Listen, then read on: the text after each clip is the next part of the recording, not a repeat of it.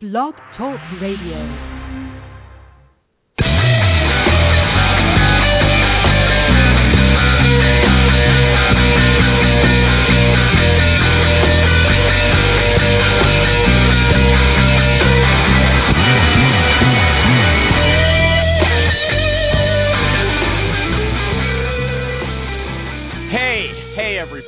Hello, everybody. Recruiting Animal here on July 7th, 2015. July 7, 2015. This past week, a good friend of ours, I won't mention the name, wrote a blog posting about a big human resources conference called SHRM. And she said, can you imagine an association that actually, unlike SHRM, meets the needs of young recruiting professionals? At a meeting like that, she says, you wouldn't invite a celebrity speaker like Mika Brzezinski to lecture attendees on how to be a better version of themselves. That's for people who are middle-aged and they're not happy with who they've become, I guess. But here's what she says you'd do. You'd ask the attendees, all these young people, to stand up and speak without having to submit a proposal first, without having to have all kinds of, HR credentials behind their name before you even consider them. But you know what? These kinds of meetings already exist. They're called unconferences. Unconferences. I've been to a few, right? Anybody can stand up and speak, and I never noticed that the young people there stood up and told us anything exciting. They didn't get up and tell us anything new. I remember Jeff Webb telling me things that I didn't know at one of these conferences. But you know what? He's got 2 kids and a senior title, and I don't think he qualifies as a young person anymore. He organized the unconference, and we've had a few young recruiters on this show. I like them very much. But you know what? I don't remember hearing any novel or cutting-edge ideas that made me say, hey, I got to go out and get a lot more young people as guests. And in fact, whenever I schedule someone like that, Jerry starts groaning before the show even starts. Oh, she's only got 2 years experience. What are we going to learn from her? So, there's one unconference I went to, and it started with a lecture from some guy who worked for a big recruiting firm. He had a PhD. I think he was a professor. And he told us the history of social media from prehistoric times to the present. I guess, that was supposed to be funny, the pictures of the dinosaurs and the Flintstones. But you know what? It wasn't funny. It was boring. And when he finally got to the present, I thought he never would. He told us that young people are so much smarter than everybody else because if they want to know something, they don't do research on Google. They just put a question out to their social media followers, and in 10 minutes, they get the answer. So, I know I was given a discount to come to that conference just to be a troublemaker. So from the audience, I shouted out, that isn't true! But you know what? He looked me right in the eye and didn't answer me. But I do know what I'm talking about because I run a Facebook group for recruiters, and lots of people put out questions that don't get answered in 10 minutes or ever. Okay, but I'm going to tell you one question that is going to get answered, and it's Jerry.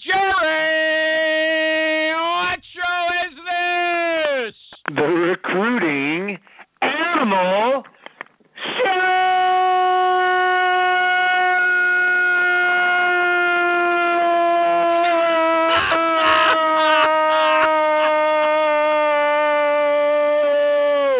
Hey, what's going on? I didn't know if you were coming.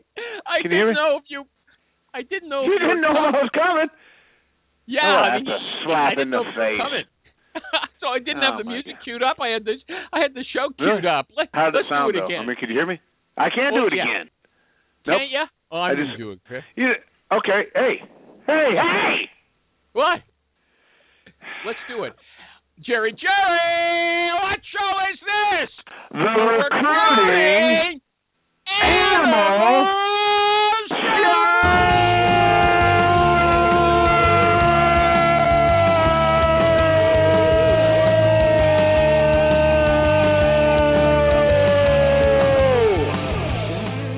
Hey, you get here after the show started already. That's when you show up, okay? Here's what I did, okay? It's kind of out of the ordinary for me. Normally, I just get a nice big glass of ice water. I decided that I would grab a cup of coffee. I only had one much earlier in the day, and so I had to fill up the thing on the Keurig. You know what I'm talking about. The light was flashing. Forget it. All I know is the show starts, you haven't even logged in. I was okay? there. And I'm there. supposed to figure out that you're going to be here. Okay, let's just forget about that this week. We'll do it better in the future. Yeah. Okay, at least I got on. Okay. Anyway. Live and learn.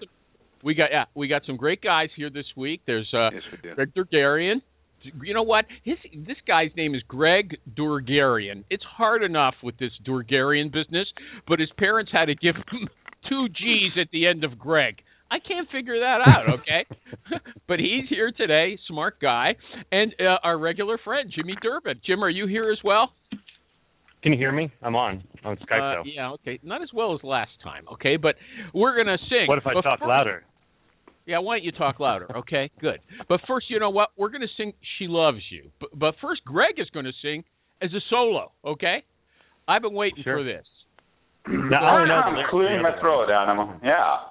Don't go for a coffee like Jerry once you're already here, okay?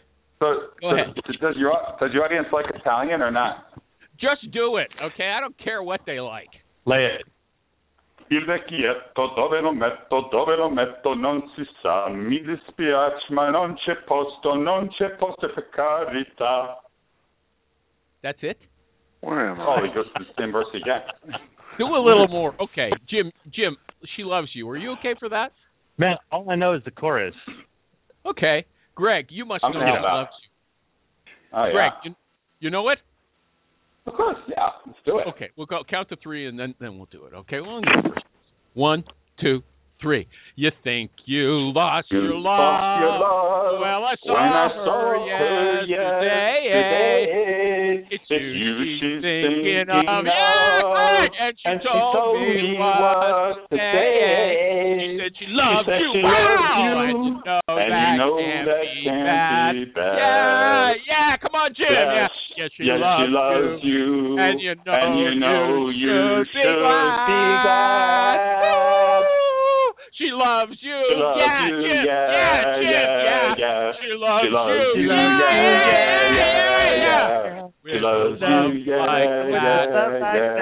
Oh, you should be. What is this old song, Animal? Oh, right. Okay. I think I heard it in the documentary. Let's just finish it. Glad. Yeah. Come on. Yeah. Okay, Gregg Dourgarian, we got an odd show today. Gregg is not a recruiter, but he sells recruiting software from his company called tempworks.com. Tempworks.com. I'm going to spell his Twitter name, okay? I don't know if anybody will catch it. It's at Gregg Dourgarian, at GreggDourgarian. He's an ethnic, if you didn't get it, or maybe his dad was. Okay, and then he's also you fund startup recruiters. Is that right, Gregg? Yes, sir. Okay, yeah, so we you do. That staffing companies mostly, but yeah. Also, you produce the Staffing Talk newsletter, Staffing Talk, right? Absolutely, yep. Is there anything else that's required to introduce you? No, that's pretty good. I've been working on some open source software called AIDA for the last couple of years, and that's a segue to what's talking about Facebook and how I think it's changing how the advertising industry works and how I think it might work for recruiters, although all my experience in it is advertising for the staffing industry. Okay, so you've got this software, AIDA. You want to promote it on Facebook. You've been experimenting with Facebook advertising. You're going to tell us the ins and outs. Is that right? Pretty close, yeah. Okay, go ahead. And now I like it loud, like you just said, nice and loud. Go ahead, shoot, tell us. All right, sure. So, okay, backing up, I'm actually running a group of temporary services, and they have a huge demand for laborers. This is low end labor, not like programmers or anything. And so the demand is out there for lots of workers. And in working with my clients, we've tried lots of things. We've tried Google Ads. We've tried signs out in the street. We've tried Craigslist. And all of those things produce some amount of results, but I got turned on to by a lead generation guy that I recruited off of Elance, who actually was in Algeria, of all places. And he turned me on to Facebook advertising. And up to that time, I had a Facebook account, but I had never really been active on it. I didn't think you could advertise properly in it.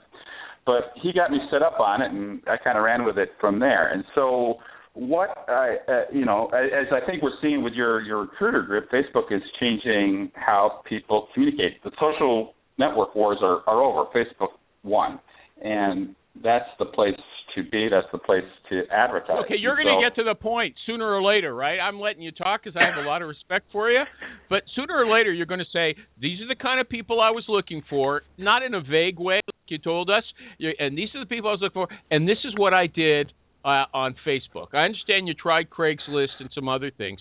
So first you're going to tell us some kind of low-level laborers. That's who you're looking for on Facebook. Is that right? Yes or no? Yes. Okay. And what did you do first on Facebook? How did you go about with this ad business?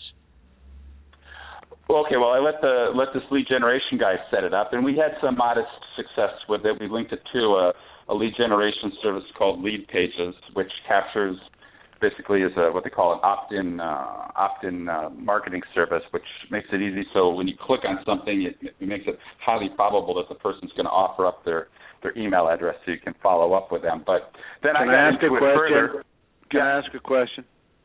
Go ahead. How many people are you looking for during this particular little initiative that you're talking about, Greg? 3 people, or you need 500 from across the country? I'm trying to picture what you're trying to do here as you're describing how you did it. Jerry? Yes. Good question. Hundreds of people in a variety of different cities. Okay. Okay, wow. Okay. So you're just looking for people to sign up for potential low-level labor temp jobs around the country? Yes. Yeah, that's what we were after. Okay. Thank you.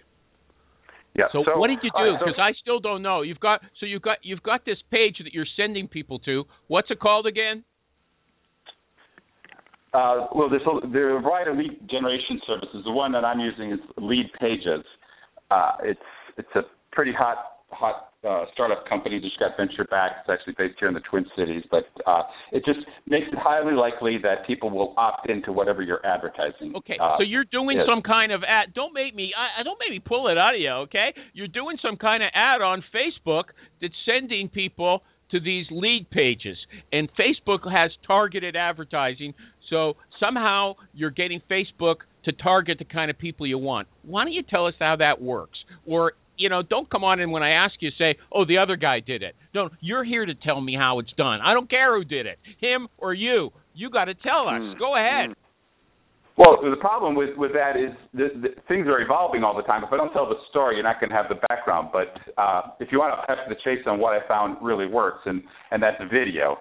Facebook, the company, loves video, and they love it because people love video. And video is the way that all advertising is going. So, after trying a few things, I found, to get one applicant, it was costing us $1 per applicant at the beginning. But then we started experimenting with video, and a simple video I took of one of the recruiters and put it up there on Facebook and started advertising that, and then tweaking all the controls that Facebook has, and we were able to drive the price down to each video viewing to about a penny, which is almost nothing. And considering all the results we got from it, it's just a vastly more effective way to advertise than all these other ways we tried. You've got a video of a recruiter talking about the job he or she is working on. Is that right? That's right. Okay. And is there a headline? Why would people look at that? Because we're offering a job. What does it say? How do they know it's a job? Does it say anything? Yeah, it says Team of Staffing is hiring right now for jobs across the Twin Cities or across Austin, Texas, or across Florida. And then there's a button to watch the video. Button to watch the video, right? But Greg, where do you post it? I mean, how are you finding the? You're not just putting it in your own news feed, are you? Facebook's ability to go through demographics makes a huge impact because you can sort people by their age, their race, where they live, titles they have, the likes they have. You can sort by race? You can sort by anything you can imagine. And not only that, but you can also upload your own emails. So if you know 100 people who can take the job, say you have 100 that have taken it in the past, you can search for similar profiles. Or if you have 10,000 emails because you've got a big community, you can run that and it will only hit the people in those emails. So if 6,000 of those have Facebook ads, the only people who will see your ads are the 10,000 people at one point have hit your applicant tracking system or your old database, and you're running an ad just to them. Or you can narrow it down to, hey, product manager living in this city. Man, that is heavy. And okay, but the thing is, Jim, that it works great. The problem is the people who are good at it, like Greg's talking about it, the model for that is 15% of the total spend. So normally when you're doing pay-per-click, you need big budgets to get good people to do it. It works fantastic. The challenge is that no one can make money on it. But if recruiters learn to do it themselves, or companies do, it's a pretty powerful tool. It's just the people who are good at it can make money doing other things. But it's a fantastic tool. I know two people did it. I don't One understand. made $3,000. How much does it cost, pay-per-click? He said it costs And I him have a $1. question to follow Anywhere up. from $5 a day to you can run it up to 5,000, 50,000. It's pay-per-click. No, okay, but Greg said a minute ago, at first it was costing him $1 a person, and now it's costing a penny a person. Greg, can you explain how that happened? Well, yeah, and that's kind of the great. That was Jim talking there, right, about how all that audience selection stuff works, right? Yeah, that was spot on because it's not like I can give you a recipe and say go do this and you're going to repeat it because every time I go and do this, I don't get the same results. I keep on having to tweak it and trying different things. So I'll try 3 or 4 things and find one that really works well and milk it. So it's not something where there's just a recipe. Go do this. But what I found right now, what's really hot on Facebook is, and it's not just for the low-level workers, because we did it for carpenters too. So we were recruiting carpenters for product managers, for a client. vice presidents. They're all and you can target this stuff pretty closely, and the controls on it are pretty unwieldy. So I've messed with it a ton, and I just keep on learning new tricks on how to use it, and keep on making mistakes and tweaking and reworking it. But you can target higher level people too. You don't have to go over to just low end. Has people anybody ever done it? Have you? Has anybody ever done it? I've never. Who? Oh, you got to remember, I work with marketers who do this to sell you products, so it's relatively easy to learn. The problem is they work with $7 million or $1 million spins, 7-figure spins, to generate 8-figure revenues. Yeah. Recruiting just doesn't. To get good at it, like Greg's talking about, you got to play in it for a while, and it changes almost on a weekly, monthly basis. What does that mean? So He keeps saying it changes. What does that you. mean? What does that mean? Greg keeps saying it changes every time I go there. Why? I don't Pay-per-click understand. and SEO and Facebook ads are constantly altering things to stop people from doing fraud. How they plan their algorithm, the number of people that click is based on their own behaviors. It's a giant data set, so you have to get good at it. In the old days, you just type something up on your blog and it was front page all across the internet. Now it's far more complicated. It's the same thing for Facebook ads. Everybody wants a piece of it, so it gets more complex. It's basically only as good as your dumbest competitor. Well, okay, the on. next question is, we're go talking ahead. about spend and individuals getting good at it.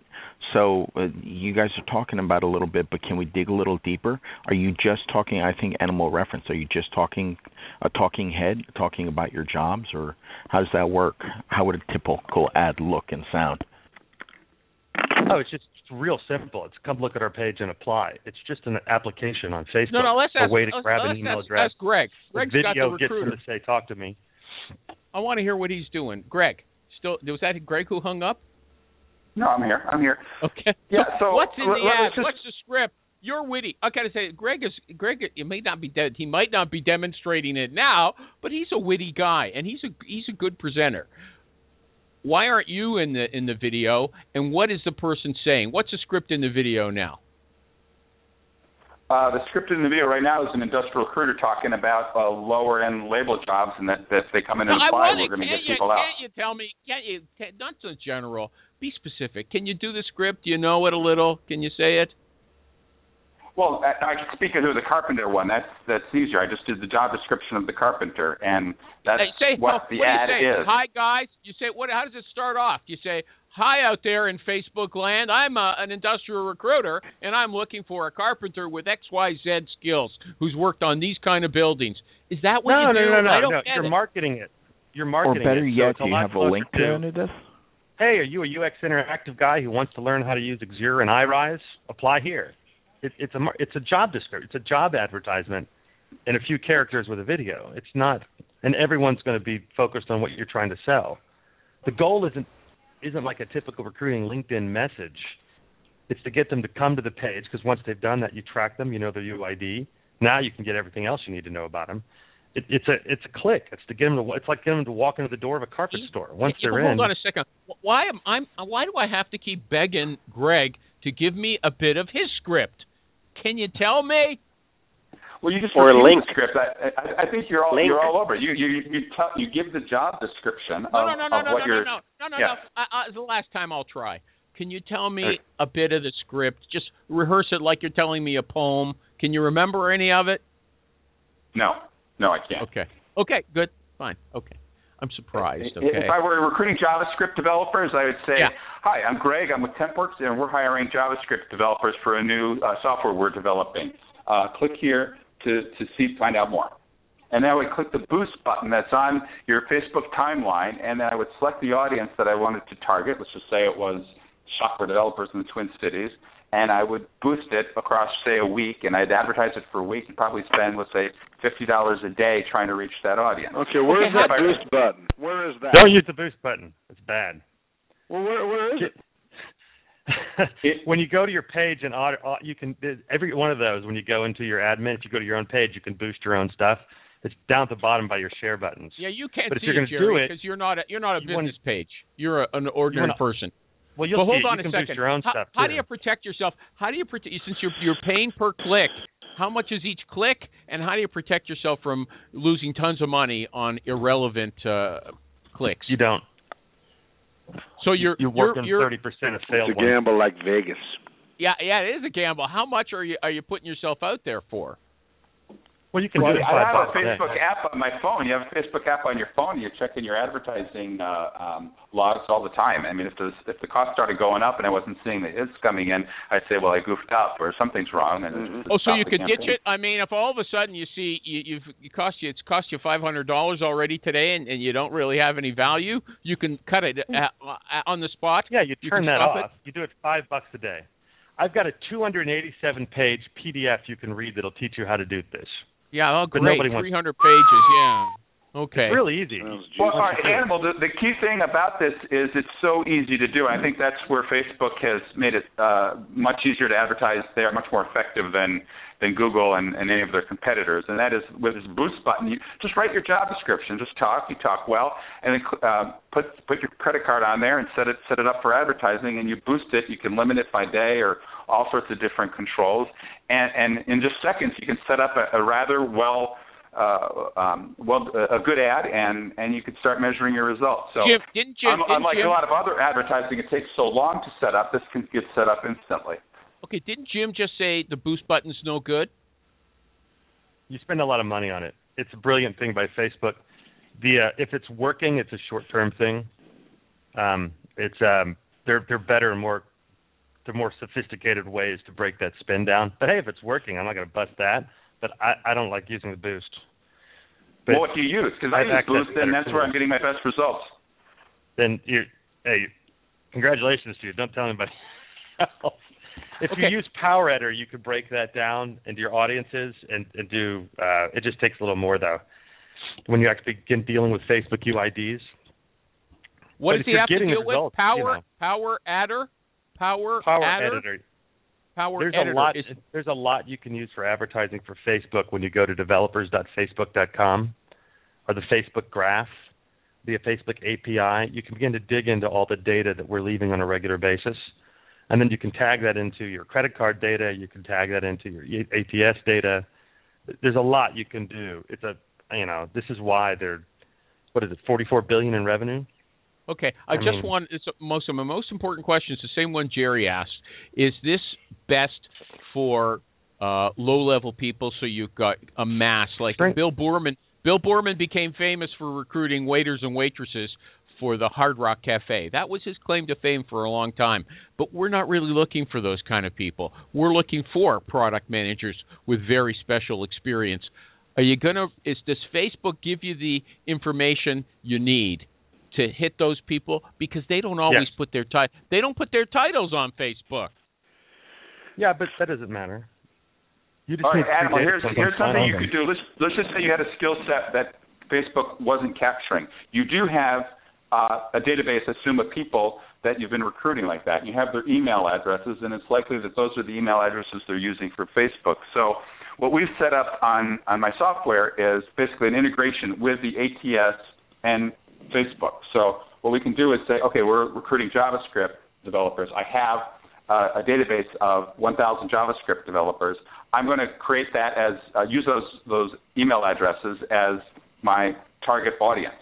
And suddenly I can post this job description on Facebook and target that specific group of people or an extended group of people that look like those people according to Facebook.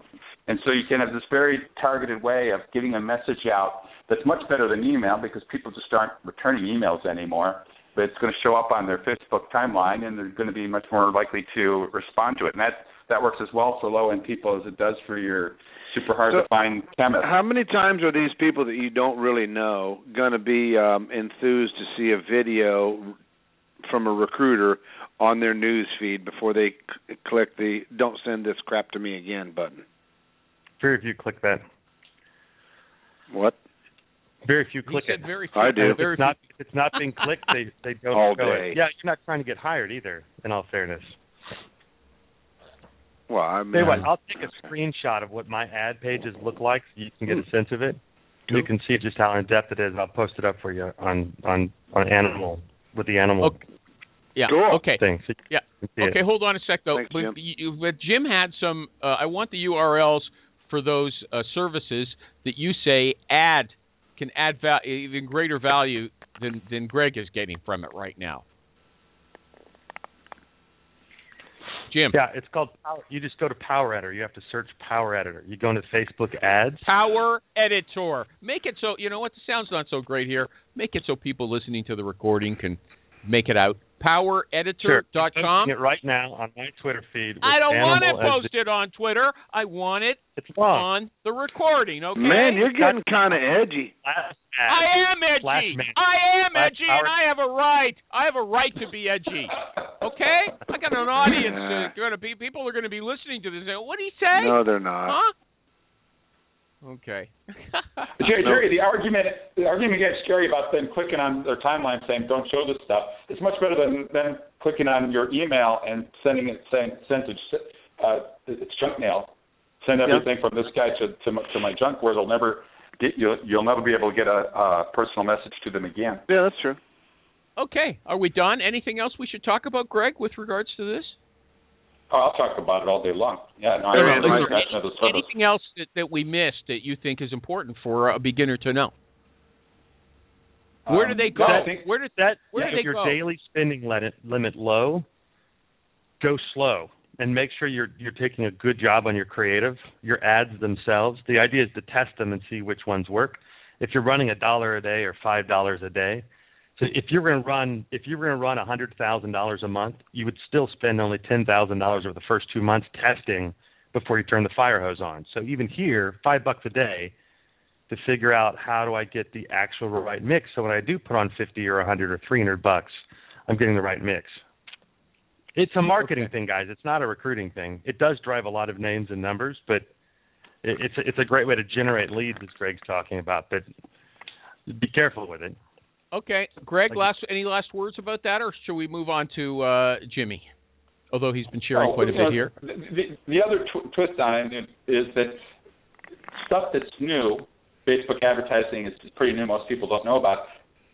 those things are really inexpensive and exploitable. And so now I'm hearing that both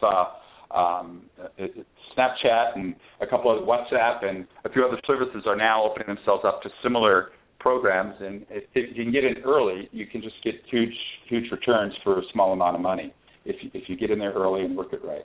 Have you tried them yet? Instagram's going to be big for that. Instagram for younger workers. How do you recruit people on Instagram? How do you recruit people on Instagram? Job ads in their feeds. You pay them for that, or?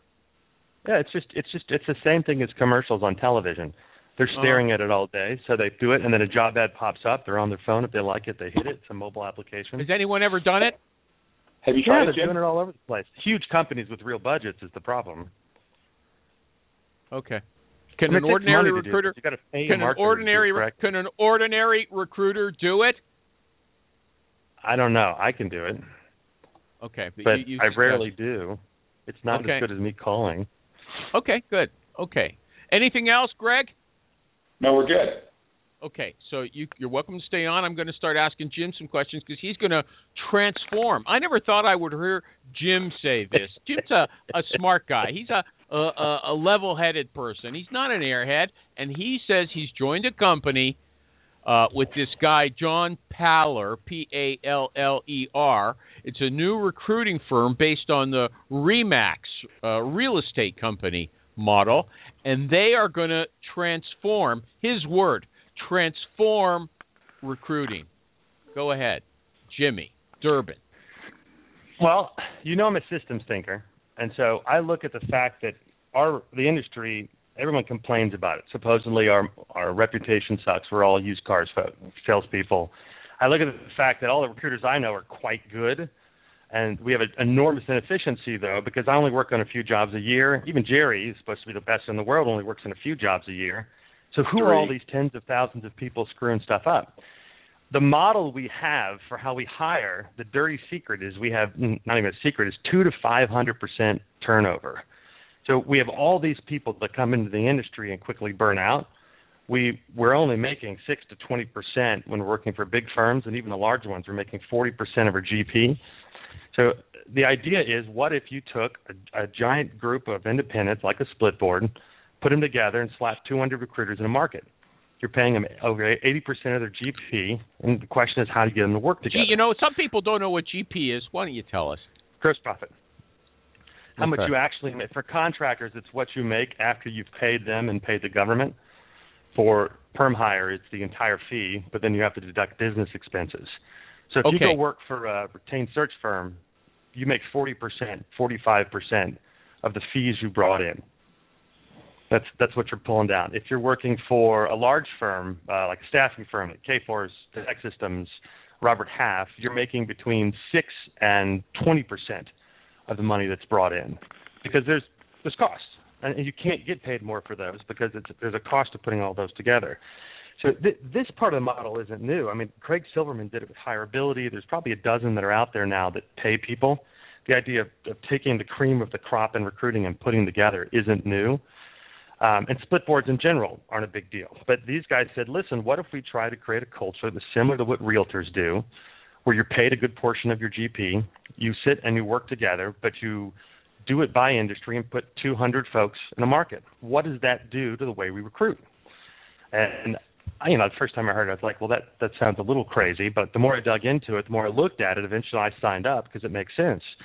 We've got, with that many recruiters in an area, what you do is you've corrected the imbalance we have of you're a recruiter and then you're a salesperson and then you're an owner. And the employer gives you a job. The salesperson's happy to get it because it's a personal relationship. They pass it on to the recruiter who works real hard. And then 499 of the people you talk to in a week don't get a job. And those are the best recruiters we have.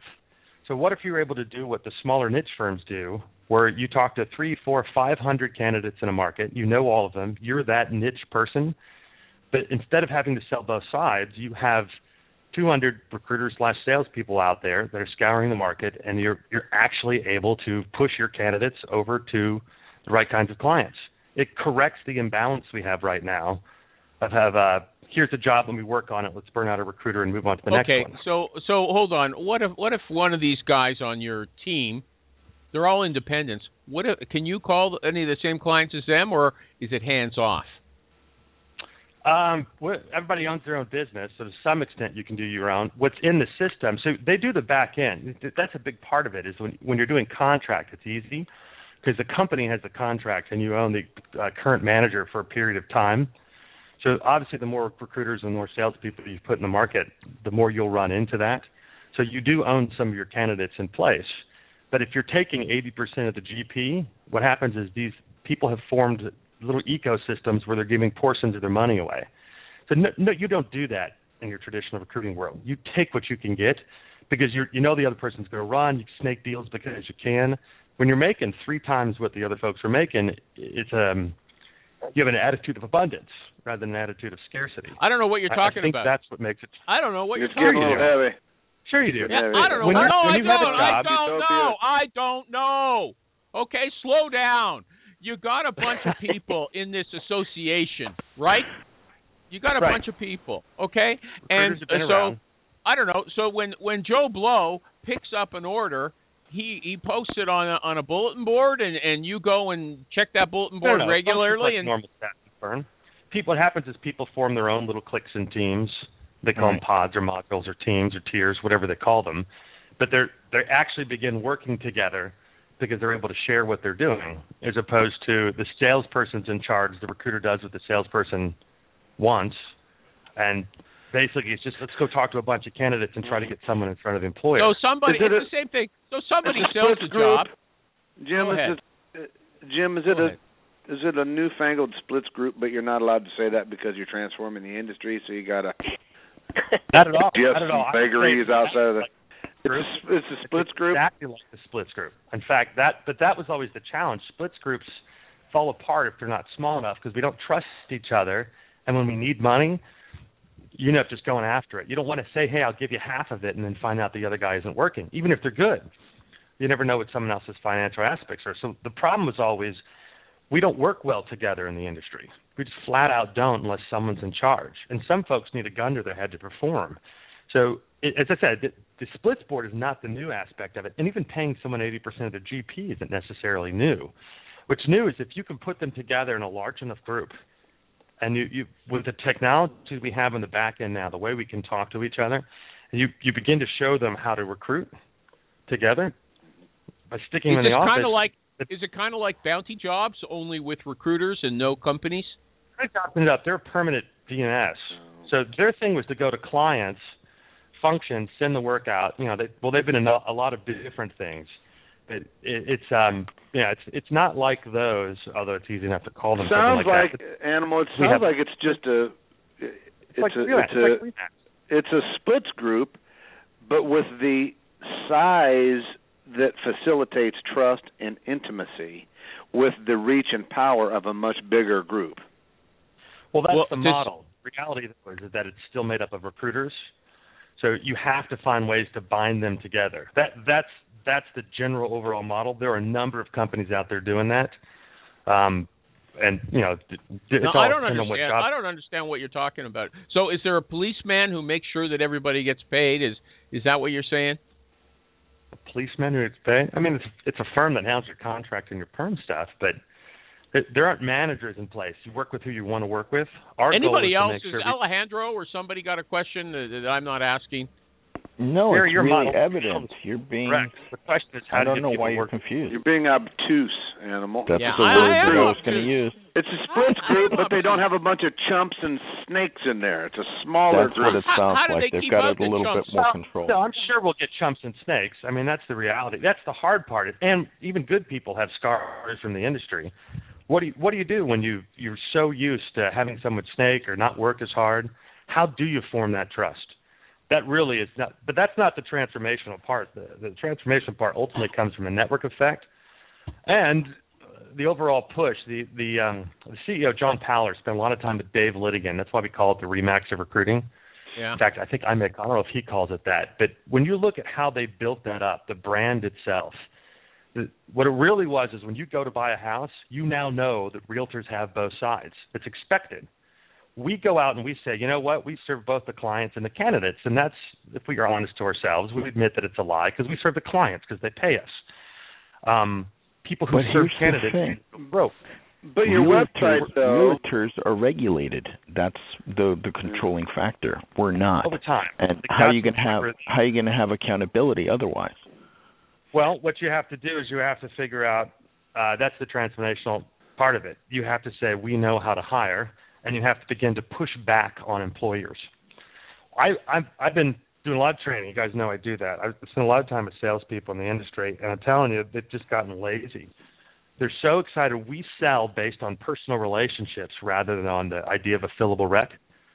Maybe 15, 20 years ago, fillable rec was what everybody's teaching. Now, we spend so much time chasing it because the salesperson knows the manager. When you balance out the ability of the recruiter to only work with who they want to, you change that dynamic. The recruiter's now focusing on the right candidates, and the salespeople go out and find the jobs, and they begin to work together as opposed to salesperson hands a job to a recruiter. That's the real difference. That's where it begins to balance it out. Isn't that what every agency's trying to do, though? I mean, I'm into it. I think it's a great thing. I don't think it's anything new. Work on the right job orders. Work with customers that have a relationship. I mean, it's hardly revolutionary. But it's not revolutionary from there. But once you get a size, what's one blog versus 1,000 blogs? The question is, how do you scale these good boutique firms, which are doing very well in the industry? That's cool. How do you scale How them long up? have you been with them? 4 months. And what's been your experience so far, Derby? That it's still a great model, but it's all dependent on the people that you have in. I mean, my daily life hasn't changed that much. I'm still out there recruiting. I have contract work now I can chase that I couldn't before. And it's all about trying to build my team, so I begin to add folks that fit into digital marketing. They've got IT and they've got finance. It's only 2 offices right now. It's Dallas and Denver, and we'll put 200 people in each office before we move. And 200 recruiters? 200 recruiters. Now you say we'll put. I mean, are you on the management team now with them? I'm just an independent contractor. Okay. I've invested in success. So you guys, I'm a perm hire guy. I'm a direct hire guy. Gotcha. So giving even 20% away of my earnings is, why would I give that to anybody? What do they do for me? Yeah. Well, the truth is, we know what happens to us. I've seen enough people stroke out. They made $1 million one year and 180 the next. We're not very good at maintaining stability, of working together. So for the contract, it makes total sense because it's cheaper than fractal financing, or you don't have the risk of running your own business like you do if you're going to buy and you try to sell your company off in a couple of years. But from the perm side, it's, can I get when I'm working on, I see IT jobs or I run into firms, I run into clients that I shouldn't be working on. Yeah. Do I have people I can trust that can either hand the job off to or take 10% or 15%, and I know that they're going to knock it out for me? That's not easy for independents to do. If I have a bunch of really good candidates, can I turn to someone else and say, will you go make these sales calls for me so I can still focus on these? That's something as an independent I haven't had. And if I go join a company, the cost of managing that, tend to overwhelm you. So it's a... Okay, but how's that network, again, different from the established splits networks? You said there's some... Animal, you're missing it. This is revolutionizing our industry. That's what you're missing. You know what? That's the part that you're not getting, dude. Yeah, but Jerry, here's my... people in the same room, and you do begin to have an impact on the local market. Just simply because the goal is, how do we begin to teach people to hire better? And one of the things that I wanted to push for over time is, how do we teach hiring managers to do a better job? How do we use that as part of our sales pitch? There are a lot of software companies that do that. It's not what we provide. It's helping them understand how to hire faster and eliminate all those efficiencies. It's the same for candidates. You have to begin to train candidates to do a better job on interviews, but you have to be able to place them. You have to be an agent. If I spent all day telling people I interview, I make zero money. But if I can narrow my range down to 500 people in a market, I can spend all day with them if I have someone else who's calling. That's where you begin to make a difference. You change the way that people... Hold on, I got a question. I missed that part. What? Go ahead, Jerry. Okay, well, here, I'll go ahead. No, go ahead. Look, you're saying that you guys at Lakeshore, lakeshore.com or whatever it's called, you say that Powered by Lakeshore.com. Powered by Lakeshore.com. Okay, you say that's not the name of the company though. Powered by Lakeshore.com is the website. Okay, so you say that part of your mission is to train your clients how to hire better. How's that working? How do you do that? So you think about all the mistakes we have in the hiring process. Since I've been recruiting, I get called in I'm doing it next month. I'm going to sit down and tell people how to avoid the basic mistakes. Don't get on speakerphone, when to look at a resume, questions to ask, what happens when a candidate's in front of you. We assume that companies know how to do this. We assume our managers know how to do this. And if you're good as a recruiter, you've prepped both sides. You talk to the manager before they're actually doing the interview. You talk to the candidate, you prep them. We don't tend to do as much for the client as we've done in the past. So I really think by pushing back to clients and saying, hey, listen, we know how to eliminate some of these inefficiencies. Don't just look at this as a place to give resumes. We're going to teach you how to hire better and faster. And oh, by the way, we've got 40 people who have been prepped to do jobs like this because we've been placing these in the market. So imagine you're working on a product manager. You get one job. Jerry gets a job. He says, Jim, you and your recruiters go work on it. We talk to 50 people. Half of them are good. 3 interview. 1 gets the job. Well, I've got 24 people that I could place somewhere, but I don't have 10 Jerrys to go out and sell product managers. We don't think like that as an industry. Wouldn't that make sense to do that? In fact, that's what small business. Are you saying that we don't think about synergy? And I'm saying that you don't have a large enough network to do it because there are not enough salespeople doing it that way. It doesn't work. Our typical model is salesperson. Jim, you said, are you using this as a selling point? Hey, Miss Hiring Manager, I'm going to give you a class or spend a half an hour training you to interview the people I send you so you do it right. Is that what you're saying? No, you do it through digital and marketing collateral and small bits. It's part of a sales pitch that you train your folks on. Hey, here's something I want to simple. hear it.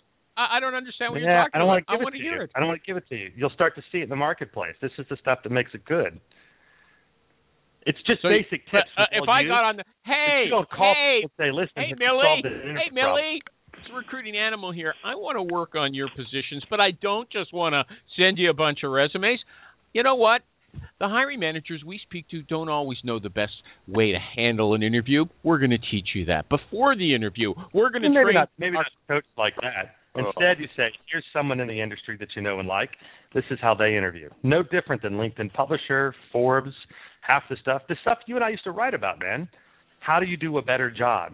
There's ways to put that on collateral that you walk in, and rather than saying, here's a mug with tech systems on it, you call them up and say, hey, I got a tip for you, or you're putting out drip marketing from your email or your social, or your salesperson just saying, hey, listen, this cool thing we've got, this is the tip we have. Do you run into this problem? It's discussing the problems in the industry. I got a question for you. Do you always know how to interview your candidates better than a hiring manager in that field? Yes.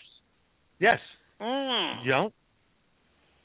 You don't? What do we do all day? That's the whole point. I may not work be able with to buzzwords.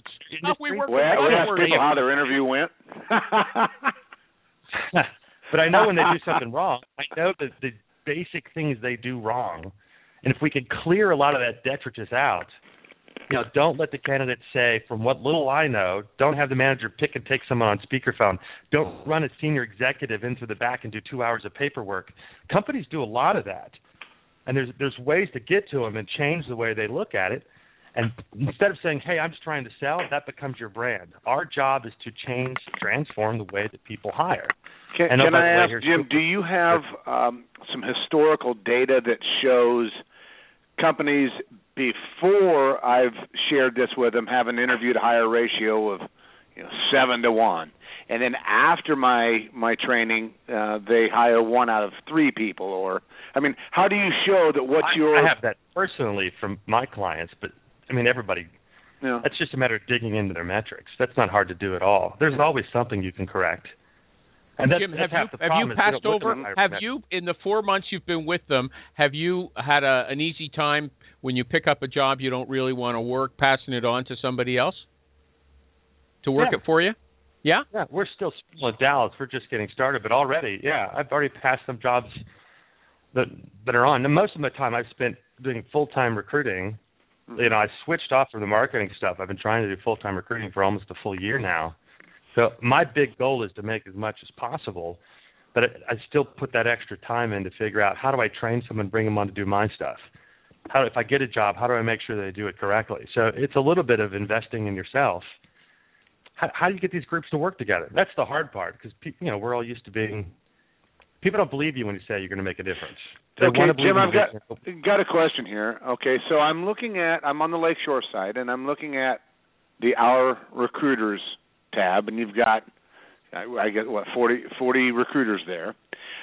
Out of those people, are they all also doing their own sales, or is there one salesperson? Are you the sales guy getting the positions? I don't understand. You're talking about getting someone else to work on your thing.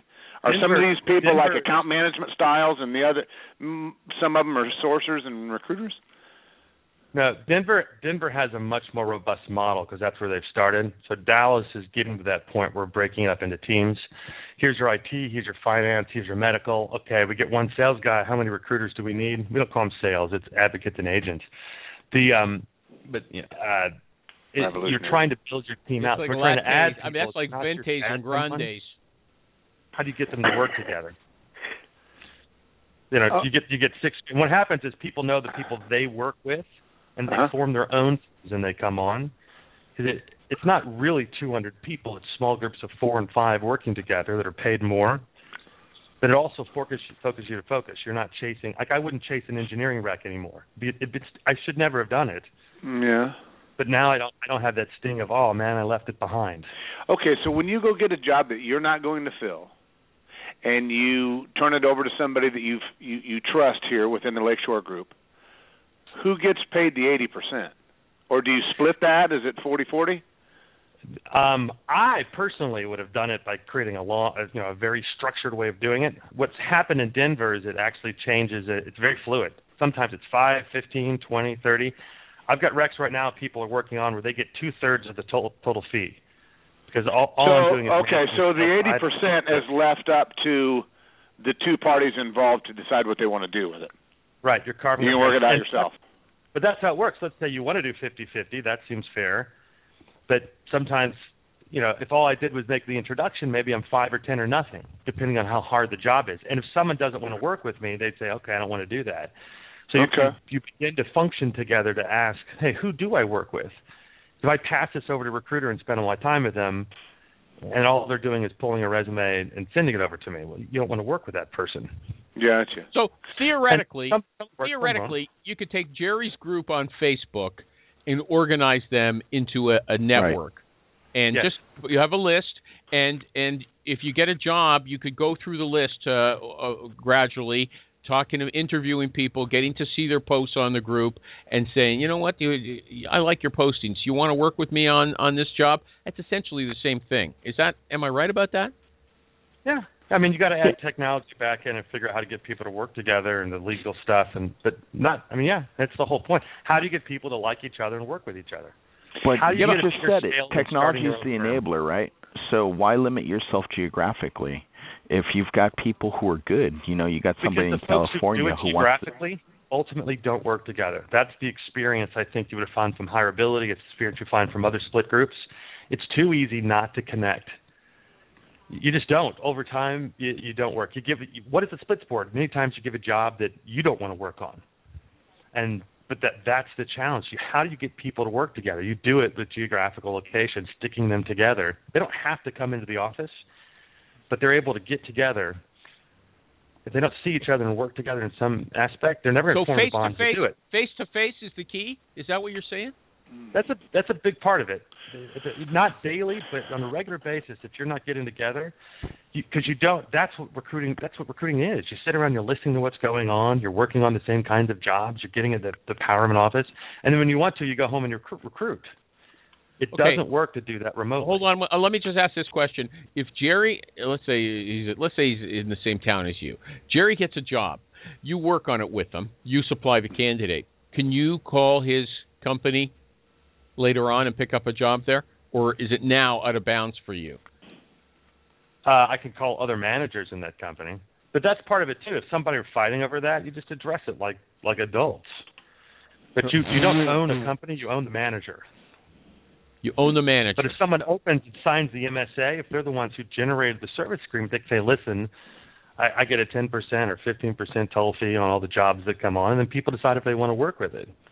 So that's the aspect. You're picking and choosing. You what own you're the manager. To work So on. even if I have never worked with Jerry on any job, is because I'm part of the London group, I can't work with his managers. He just has to get one job order with that person, and now that's his. He owns that person. Is that right? There's some basic rules, stuff like that. I mean, it's got to be a job that's been open, you've talked to.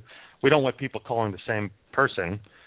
And if two people have if they both have a connection, you figure out who's going to work on it. But what you find is that they say, okay, let's work on it together. That's the abundance aspect. Normally, you're like, I got to have this client because I got to get a certain number of jobs in and close them.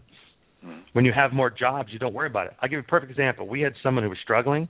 I had a decent fee that was coming in for a job. And I said, look, I'll give you $5,000. I'll give you a third of the fee just to work on it, which sounds insane. Even if you don't play, I'll give you half if you place it and a third if just to work on it, just to show them that I was willing to put something in front of them if they were willing to do the work. That's not something that you could never do that in a regular firm. You'd be insane to do that in a regular firm. So it's a matter of sometimes you just have to be able to trust someone, put your own time and money into it. So the revolutionary part then is that the fee, the commissions, decisions can be made amongst the recruiting, the people on the desk, more so than just the manager, office manager says, hey, you get half, you get half. It's not revolutionary. It's what it does is that the size of the network will transform individual cities, the way we recruit in individual cities. All right. And you'll see that model begins to make a difference. I'm ready. I don't want to say Uber, but it's no different than that. You get enough people. Look at the difference in Uber and Lyft. Uber works because there's more of them. If you can set an independent agent splits board in the city that has enough people and a good technology back in, and they know how to work together, and they've got a commitment to push the brand out there so they've heard of it before, you're going to have that same kind of network effect. So the brand is going to. So you're actually you're a recruiter with Lakeshore. Then you're no longer your own company. I mean, I still use the brand Social Media Headhunter because it's still big and it matters for me. But I signed my contracts with Lakeshore. I've gone out and said it's powered by Lakeshore. That's the whole point of that. You're your own firm, but you can decide if you're going to say you're with Lakeshore if you've got your own brand in place. I got a question for you, Jim. Is it retained or contingent, or does it depend on the person who picks up the... All over the place. All over the place. It's whatever people work on. Okay. We got one question. Jerry, is there an after show? No, not today. I'm too busy. Okay. I also am revolutionizing the industry. Yeah, okay. I got a question then. Let's say, Jim, we've been talking about this on Facebook today. Let's say you pick up a search with a client on a contingent basis. With a company. A company, yeah. Sorry, Jerry. Thank you, Jerry. Thanks. This was originally raised on in the comment section of your group about 2 months ago. What group is that? RWAMP. Recruiters who actually make placements. The only closed group for people who specifically make placements. The award-winning group. I gave you an award. Yeah. Remember, you're award-winning. Okay, well, let's get to the question. So you got a contingent relationship with this company. One of the famous recruiting trainers around, he said that he doesn't consider any company that hasn't paid him a retained fee in advance, they're not a client. But somehow he's got a contingent search with them. I don't know what relationship he would define it as. So it must be theoretical. Yeah, okay, so let's say you get a new client on another search, and you know the right people for this new client are inside that original company or whatever you're calling them, right? Okay, can you go into that company that you're doing the contingent search for and recruit their people? Because they're not really a client until they pay you some money. What's your take on that, Jim? Do you understand the question? I think it's nonsense to say someone's. I don't know. The old days was no one's a client until someone signed a check. I get that. That's a sales thing to say. But I don't know that they're a client. It depends. If they never actually give you the job, I don't know. No, they give you the job. I wouldn't do that. That's you're recruiting for client A, and then you get client B, company A. Yeah. And B says, hey, I need somebody, and you're thinking, hey, a bunch of them work over at company A. You'd have to be a fool to do it. And I think anybody that is so black and white is a complete chump and an idiot, and I welcome their demise. I have to agree with that. I wouldn't do it. You got to be an idiot. And there are idiots in our industry. Work hard. Yeah. Yeah. I just heard about a guy the other day, I believe also in one of the more popular recruiting groups on Facebook, said that he was so happy to hear his recruiter tell a company, well, if you're not a customer of ours, then I'm going to recruit everybody out of your company. Yeah. Way to go, 1979. Okay, hold on a second. Sandra, though, responded to this problem with a twist. She said, if she advertises and if somebody from a client company responds to an ad, she didn't recruit them, and she'll place them. Anybody got a comment on that? I think go ahead and do whatever you are prepared to talk to your customer about when they call you and ask you about it. Yeah, the optics look bad. You have no way to prove that you didn't recruit them, that they came to you. I mean, it does look bad. To your customer, it's all the same thing. You stole somebody. Yeah. Regardless of your shopping cart bumping into theirs and accidentally your business card fell out in the produce aisle. Who knows? I don't care. I met my wife. She was working for AB, and I couldn't recruit her. She asked me to find her a job. I said I couldn't do it. Since I wasn't a recruiter, she agreed to date me. So I think that worked out well for one of us. See? He's got a very nice wife. I met her many years ago. Okay, Jimmy, it's been nice. Yeah, sorry, no after show today, folks. I've, I'm busy. And I got to thank Gregg as well. Between Gregg and Jim, it got me kind of interested in Facebook advertising. It just doesn't seem like feasible to me for some reason. I don't know. Maybe it's above my head. Okay, but anyway, is it the best use of your time? That's the question, Animal. Even if it works, is it the best use of your time? Yeah. Okay. And with that piece of wisdom, thank you, Jimmy Durbin. Thank you, everybody. Thank you, everybody. We're all